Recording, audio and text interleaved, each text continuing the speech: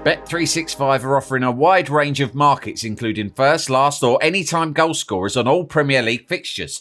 With over 45 million members, it's the world's favourite online betting company. We've got wall-to-wall football for the next few weeks, with games being played nearly every day. And with the Bet365 Bet Builder, you can combine match results, players to score, number of goals, and more to create your own personalised bet.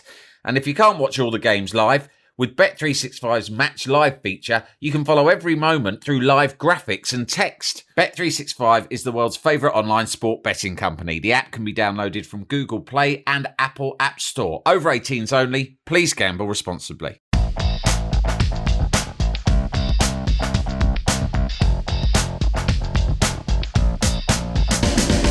Hello and welcome to You Irons, the West Ham podcast from the good people at The Athletic. My name is Sam Delaney. As always, I'm joined by The Athletic's West Ham correspondent, Roshane Thomas. What a roller coaster weekend it's been. It was a wonderful performance that we all enjoyed on Saturday against Norwich. Mikel Antonio, a hero for our times, turning in the first 4-goal performance since I think David Cross in 1981. We all felt great. We all felt euphoric. We were all planning for next season in the Premier League and a rebuild. By the end of Sunday, we're all feeling a lot more timid because sod's law, every other team around us gets the result, Roshane. How are you feeling now? I mean, at one point, at the game on Saturday, I was like, yep, West Ham are safe. One of the best performances of the season. 6 points clear of the relegation zone. Happy days. And now it's like, oh my goodness, of all weekends for Aston Villa and Bournemouth to win, it had to be now. It just had to be now. So I'm still confident that West Ham will stay up. Because the best thing about this scenario is it's still in our hands. We can still beat Watford, can still beat Man United, although they're in really good form right now. Can still beat Aston Villa last year of the season. So the best thing is it's in our hands. We don't have to rely on other teams to do the work for us. So if I were David Boyes, that would be my message to the players. Also, if you look at our performances, the reason I have hope is that the games that we've played in since, the Wolves and Spurs games were poor performances. But since then, even Burnley, which we lost, and Newcastle, which we should have won but drew, I feel that we've demonstrated belief in every game. So even off the back of a really disappointing result against Burnley, we went into that Norwich game with real belief about the way we were playing, like we were going to score. I think that Mikel Antonio said after the game there was no way we were leaving, or he might have tweeted it, there was no way we were leaving today without 3 points, right? And I think that mental attitude, it reminds me a lot of, we had Marlon Harewood on recently, didn't we, or a few weeks ago on the show, and we were asking about that great team that got promoted, then reached the cup final that he was in, with Rio Coca and Zamora and all the rest of them. And he described it in this special way, I can't remember the words he used, that they were a young team who went into every game genuinely believing they were going to win it. Like not even contemplating the idea of losing. It doesn't seem like a particularly West Ham trait, that. I'm not saying this team has quite captured it yet, but I do think they're performing in every game with a belief that they're good enough to win and good enough to stay up. So Moyes has obviously got inside their heads, I think. Exactly, and West Ham also created a lot of good opportunities in the last couple of games. Created some good chances in the game against Burnley. Also created a lot of good chances in the game against Newcastle. So it's not as you mentioned, we haven't been playing well. We were playing really good, in fact. Just haven't been able to put them away. But against Norwich, the team were clinical, and Antonio in particular. And for me, it should be a case where the players should show the result against Norwich wasn't a fluke. That should be my mindset heading into the game against Watford. Show it wasn't a fluke. Show you can do it again, and also produce another 10 out of 10 performance. Right now, we're offering listeners a 30-day free trial with The Athletic for a limited time only. Go to theathletic.com/West Ham Pod to sign up and try our great content up until the end of the season. There are some great West Ham articles on the site right now, including the inside take on the latest on the future of Mikel Antonio, who's only got a year left on his current deal, despite scoring those 4 goals at the weekend. You'll also have access to some of the best football writers in the business, such as Daniel Taylor, Oliver Kay, and Amy Lawrence. And you can access our whole network of podcasts ad-free. So go to theathletic.com/West Ham Pod to try us out. I felt so good when I woke up on Sunday morning. I felt like I felt there was a weight off my shoulders. I didn't have to worry. Not only were we staying up, but I've started, as we talked about in the last episode, you start to really look ahead quite confidently to next year. To Moyes getting a chance to build his own team.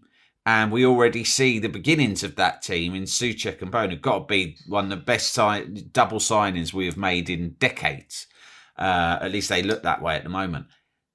And but then by the end of Sunday, you just think, where on earth did Villa and particularly Bournemouth pull those bloody performances out from? Because they had shown no signs whatsoever until yesterday that they were capable of anything remotely as good as that. I know, it's so true. I mean, they really couldn't buy a win. Villa and Bournemouth couldn't buy a win.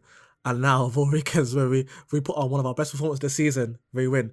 And you know what it reminds me of? I think it may have been the 06-07 season where West Brom looked down and out.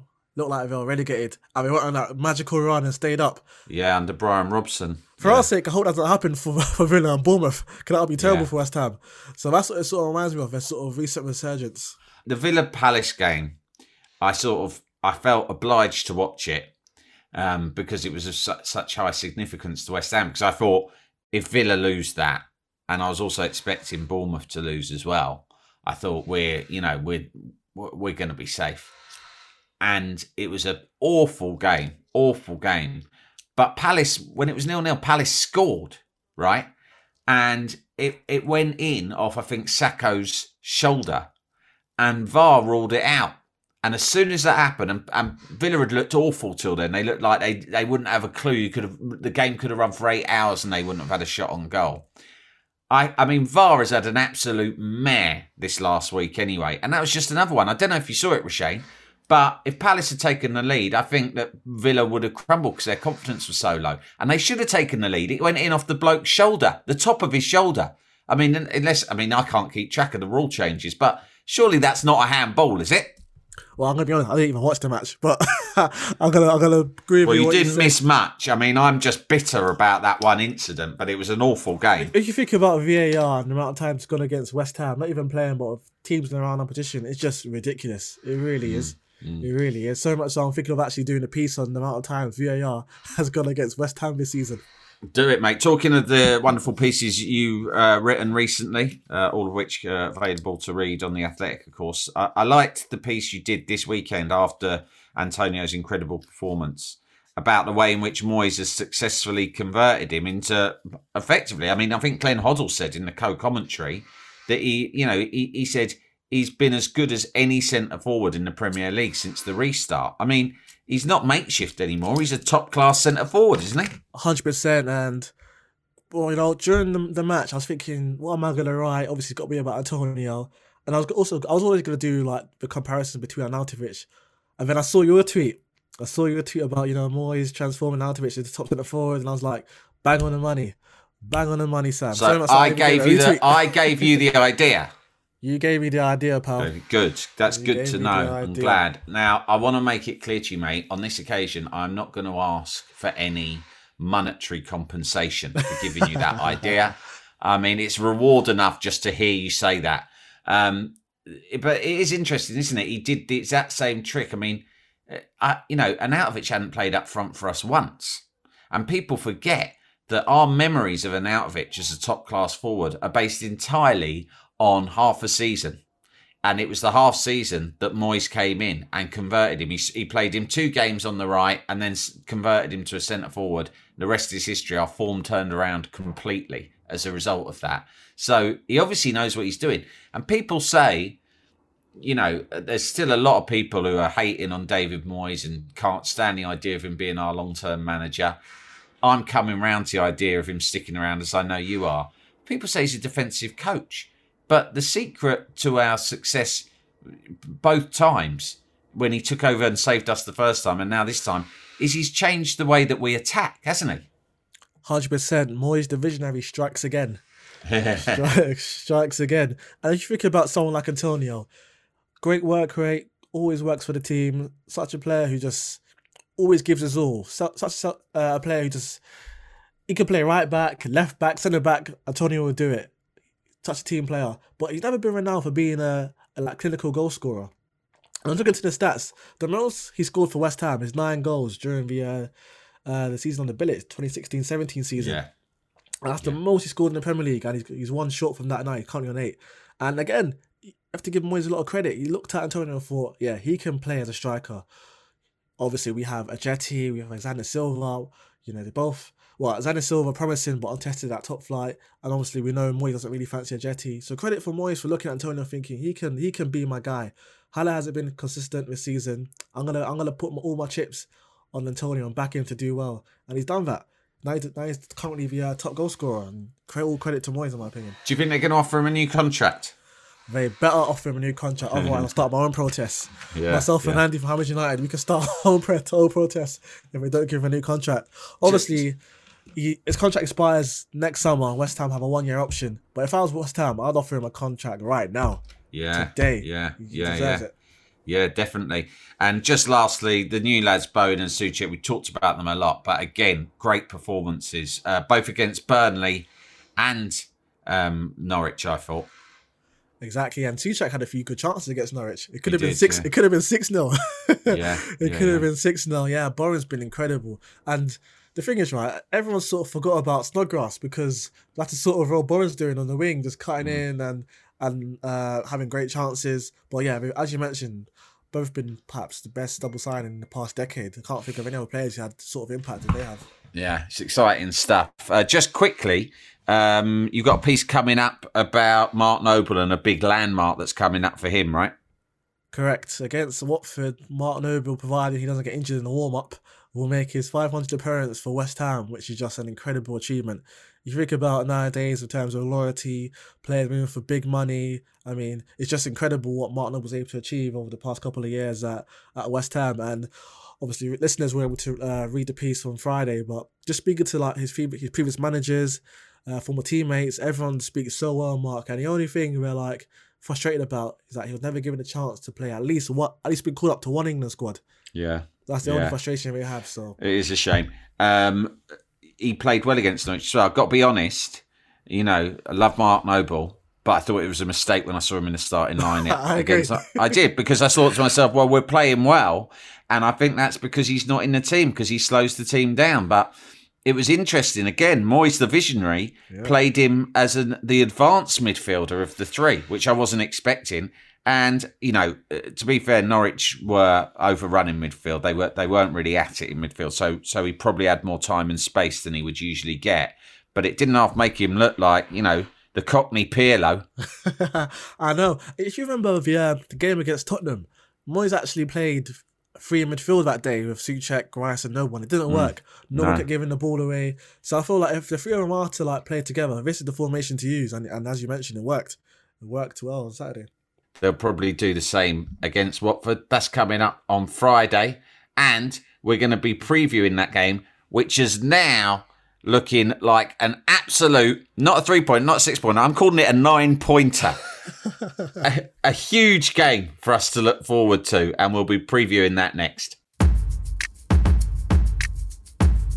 Hello, I'm James Richardson, host of the Totally Football Show, now part of the Athletics Podcast Network. We're going to be here following all the action as the 2020 football season reaches its belated conclusion. And if you're an Athletics subscriber, you can now hear exclusive ad-free versions of our show on the Athletic app.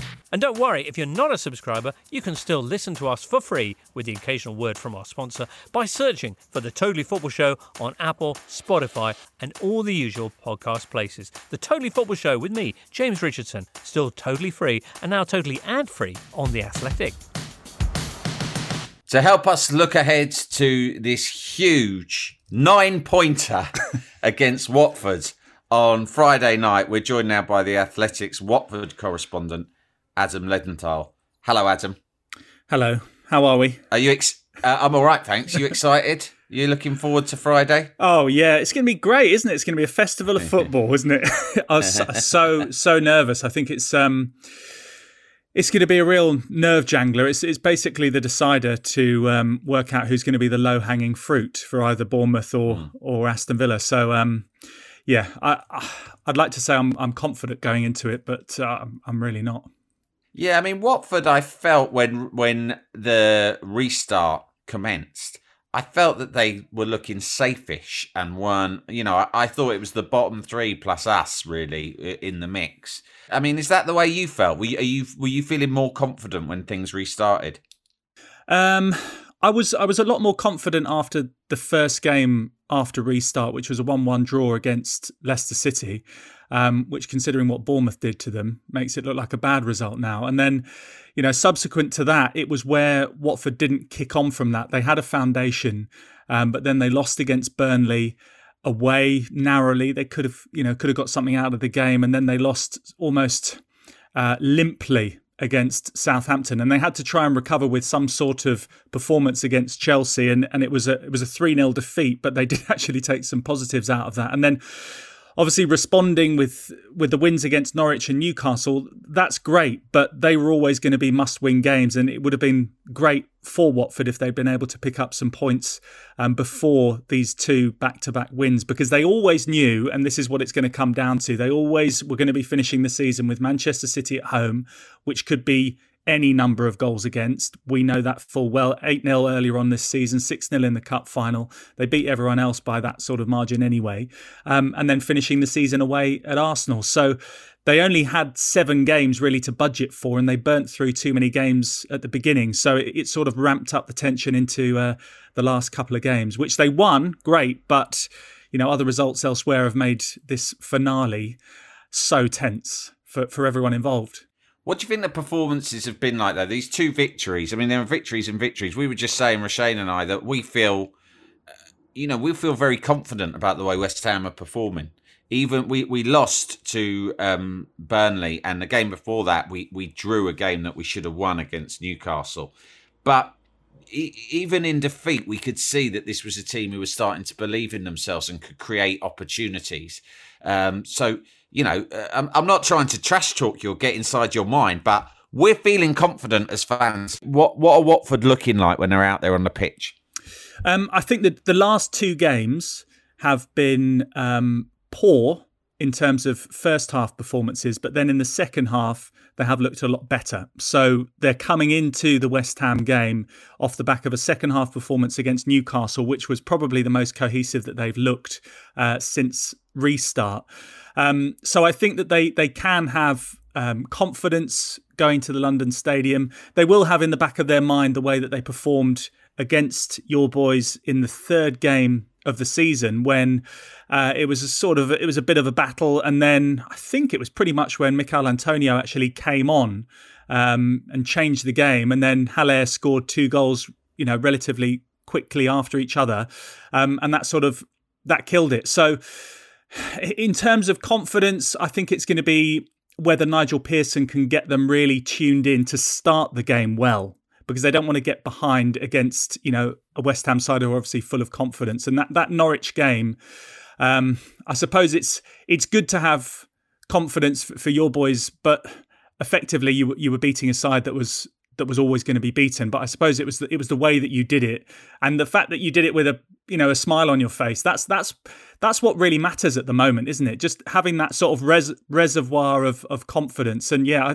I would put you as strong favourites, but then, who knows what's going to happen in these sort of games. We've seen some random games between West Ham and Watford of late. Of course, as Alex Ferguson used to always say to his players when Manchester United came up against West Ham, he'd just simply say, "Come on, lads, it's West Ham." And I think we all know what that means. And it's as true as if you're a Watford manager as if you're a Manchester United manager. It's West Ham. There's always a bloody chance.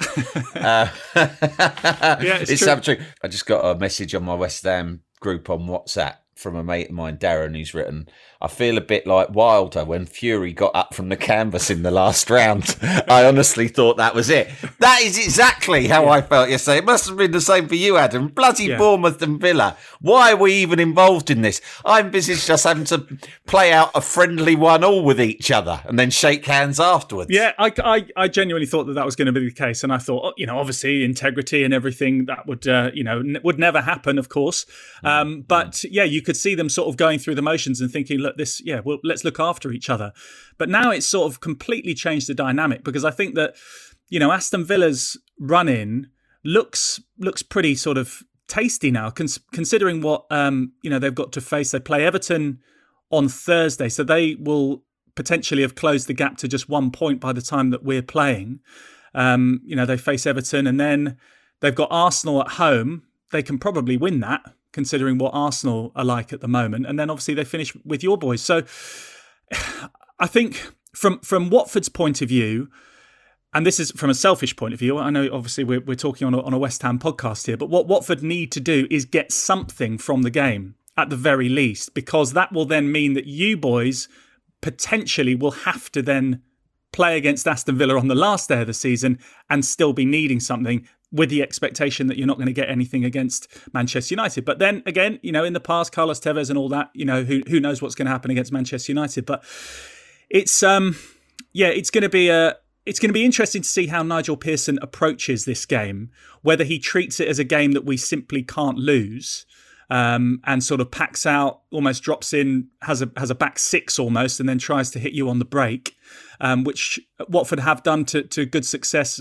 against Liverpool earlier on this season. They were basically had a string of 6 defenders across the back and then did break well, or whether he goes toe to toe and says, no, look, we've got tools in our armoury, the likes of Ismail Assar, Danny Welbeck, Troy Deeney from the penalty spot, hopefully, that can hurt West Ham. So it's going to be fascinating to see what happens, how it all pans out. I just and I think it will be affected once again, like this weekend, by what happens with Bournemouth's performance against Manchester City and by Aston Villa's performance against Everton as well, because goal difference at the end of the day could well come into the whole equation, because it's actually pretty tight now. Watford also have to play Man City, so that could swing the goal difference too. So it could come down to us having to go down to head. Who knows? We'll see. I don't want to give any intel in case Nigel Pearson's listening, but when you describe the two possible approaches, I think, Roshane, I don't know if you agree, the one that worries me is the idea of them stringing 6 across the back. Nigel Pearson's teams are well drilled. They're going to be fit. They're going to be fighting. And I think, as we saw against Burnley, West Ham struggle against that kind of a setup, because sometimes in the Premier League, unless you have a Dimitri Payet, or a De Bruyne, or someone of that nature who can pull something out bag to unlock a defence, it's very hard when for West Ham. We struggle when teams just decide to sit there like that, don't we? No, I'm actually confident, to be honest. Watford could play 8 at the back. We'll still be fine. Adam. We'll still be fine. So. I hate all this fighting talk. Where's all this fighting talk come? But you remember when we did the season preview or the restart preview? Yeah. Were, Sam, you were probably a little bit more glass half empty. But Roshane was, speaking about the fact that, the performances, although the run going into lockdown wasn't great, the performances were good. And that's sort of bearing out now that you've actually sort of kicked on. So, the natural end to this season will hopefully be for your boys on a high. But just if it could just start from Saturday onwards, that would be great. Yeah, against Man United. I'm afraid not. I'm afraid that this is Moyes will have his eyes on those 3 points and then putting things to bed. Adam, would it be fair to say the one player West Ham should look out for on Friday is Troy Deeney? I would say so in terms of, I wouldn't. Well, yeah, maybe I should say that. Yeah, just focus on him, and then you won't worry. You won't worry about. I feel like he always has a good performance against West Ham. Yeah, I think, but there was something going on between a section of West Ham fans and him. I remember he did a bit of a sort of an antagonistic celebration in response to at London Stadium maybe last season. So there was some sort of vibe. I don't know the ins and outs of it, and he seems to be the sort of player who's motivated by that kind of needle. So it might be to our benefit that there's no fans in the stadium on Friday. But he does, he obviously loves that sort of to and fro with the crowd. But I would say, there are other players that will be more harmful to West Ham's back line, and that will be the likes of Sarr and Welbeck, because they've actually been showing either side of Deeney that when they get to the line, I mean, against anyone, Sarr is going to do damage. however good your side is. So if he can get to the line and get crosses in, that's the problem that Watford have had, that they haven't actually. Does he play on the connecting. left or the right? Forgive my ignorance. So Sarr plays on the right, Welbeck on the left, Deeney in the middle. So, Deeney's going to occupy bodies, and if the flick-ons go the way that they should do, those two players can also get in behind. And over time, over this restart, the synergy has just been starting to get there. So hopefully for Watford, the connection will be there on Friday night, but it's not necessarily a guarantee. There are still issues in that front line for Watford, because basically Troy Deeney is a talisman, he's a leader and everything, but maybe he's not as mobile as Watford need at the moment. And it may well be, who knows, that he might not be available, because he did hobble away after the end of the game on Saturday with his right knee really, really strapped, and he's had to have it drained, he's had to have injections, all that sort of stuff. He'll want to get through it, obviously, but there is always that concern that he might actually be pushing it a little bit too much and might not be too useful on the pitch. So we'll just have to see. So it might be that Deeney's not there anyway. Roshane, give us a score prediction. 2-0 West Ham. Wow. Adam, are you prepared to give us your own? It's a hope of 1-1 or 2-2. I think we'll concede, but I think we can score. Yeah, it's rare that West Ham keep a clean sheet. We did it on Friday for the first time on Saturday, for the first time in months. I doubt we're going to do it twice in a row. And for that reason, I'm going to say 3-1 West Ham. But I mean, who knows? I've seen far too many of these games over the years for West Ham involved in it. Anything can happen. Adam, thanks ever so much. One thing though, one last word I would say is, I don't want any West Ham player. This is for looking after you, because I remember when Dimitri Payet got ahead of himself, and there was a Rabona cross into the box for when West Ham went 2-0 up against Watford. Sat right there running. Yeah. He placed it onto the head of Michael Antonio. What exactly. a goal. It was a great goal, but all the Watford players and all the Watford fans went, hang on a minute, don't Rabona us, don't take the whatever. and it proved that Watford actually did use that as a catalyst. 4-2 in the end it was. So there we go. 4-2. Oh, all right. Good luck, gents. Enjoy it. Old times. Okay, cheers, Adam. Thanks for joining us. All the best. You too, Roshane. I'm glad that you feel positive, mate, because you were positive at the restart, more positive than me, and I think you're usually right. So let's just hope that next time we talk after the game on Friday, we'll both be celebrating, because I think one more victory against Watford, and we can start to properly relax, right? I agree. One more win and West Ham should be fine. Should be fine after that. And if you look at the games against Watford, Man United and Aston Villa, we actually haven't lost against them this season. So true. Plenty of reasons to feel encouraged, West Ham fans. All right. Well, okay, we will speak again soon. Thanks, everyone, for listening. This has been You Irons, the West Ham podcast from The Athletic. Thanks for listening. And remember, ladies and gents, there's only one Samassia Boo!